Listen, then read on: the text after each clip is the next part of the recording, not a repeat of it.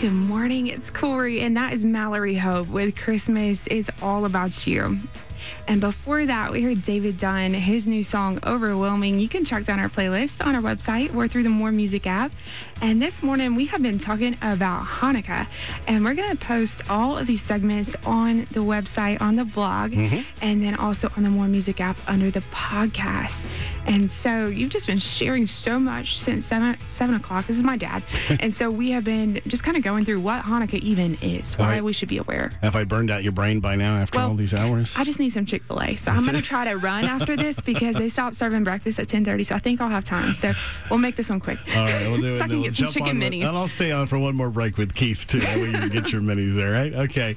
So, we started with the story of Hanukkah, looking back with how the Jews look at it. And then as Christians, we know two things about it that are very significant. We love to celebrate Christmas, but it's not the birth of Christ. The birth of Christ occurred at Rosh Hashanah, which was in September back then, anywhere in September, October. But Hanukkah, and which coincides with Christmas back in those years, was the conception of Christ when the Holy Spirit came upon Mary. It's also 2 years later when the wise men arrived in Bethlehem to give gifts to Jesus. So it's very significant. Nothing wrong with celebrating Christmas. It's the day of Christ. It's his Mass day. It's his celebration and focuses on his death and resurrection.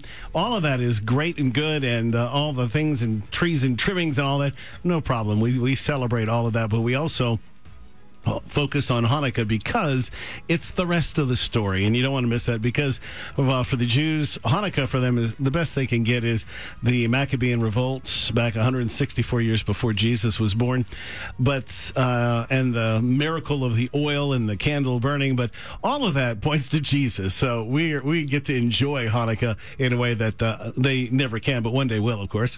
So we're in part 3.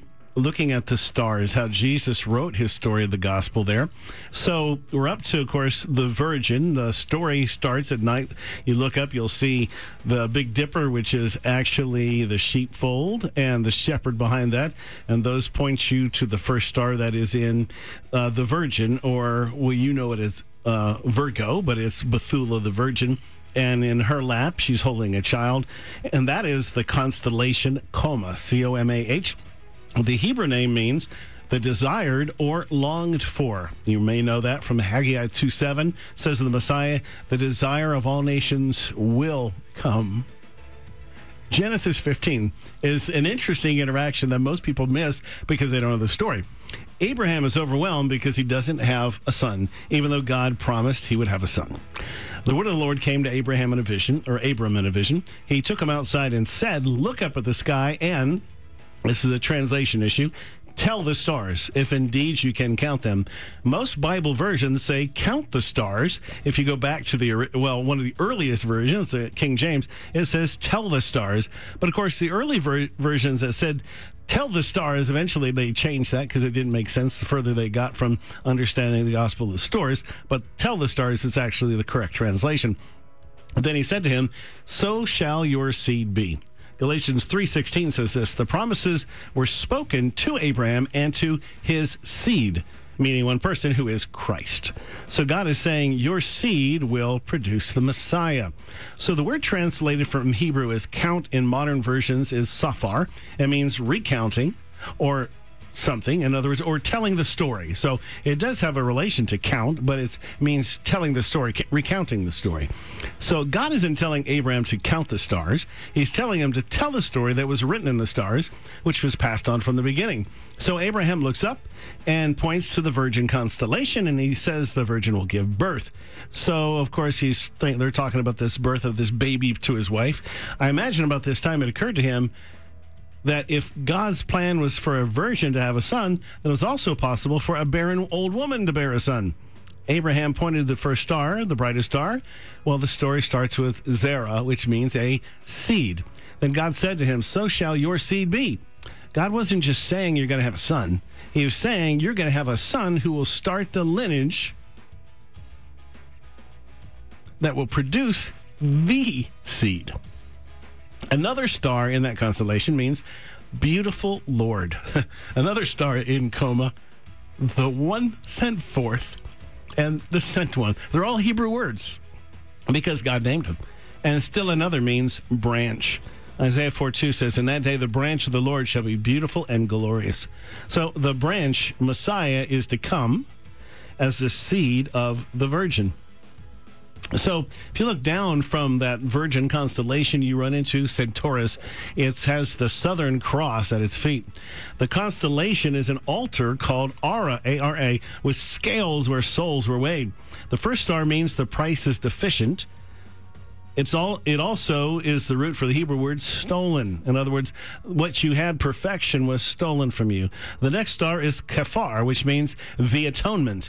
Kafar is the name of the covering where the blood was poured from sacrifices onto the Ark of the Covenant. We get their Yom Kippur from that word.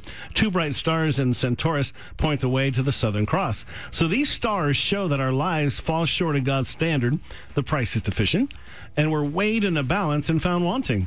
But the price that covers is the atonement made by the Messiah for all humanity by shedding his blood on the cross to cover our sins. So just when it starts getting good, you run into Scorpius. Now, you know it as Scorpio. The scorpion's tail is called Lesach, which means perverse one. The brightest star in the scorpion is Antares, meaning against the Lamb. Seriously, amazing, huh? Constellation around show the strong man restraining the serpent from reaching the crown. He's bringing his heel down on the star called against the Lamb. The star in his heel is called bruised. The star picture of the scorpion and the strong man provides a clearer picture of how the seed of the woman would bruise or crush Satan's head. So God didn't just tell Adam and Eve what was coming. He painted it in the sky so every night they could look at it and say, "My Redeemer is coming." Imagine bringing sin into the world. But imagine, too, having the redemption reminded of them every night. And for the children, that God was not angry with them, but was in fact the very one who would redeem them. The next constellation is Centaur, a warrior with a bow and an arrow pointed towards the star Antares, the heart of the scorpion. It's a half man, half horse, which represents a two-natured person, God and man. And that's Jesus, the Son of God, the Son of Man. It's a beautiful story, and we have one more part 4 of the Gospel and the Stars, and then I'll post all this stuff up. We're looking at Hanukkah. That's the reason we're talking today.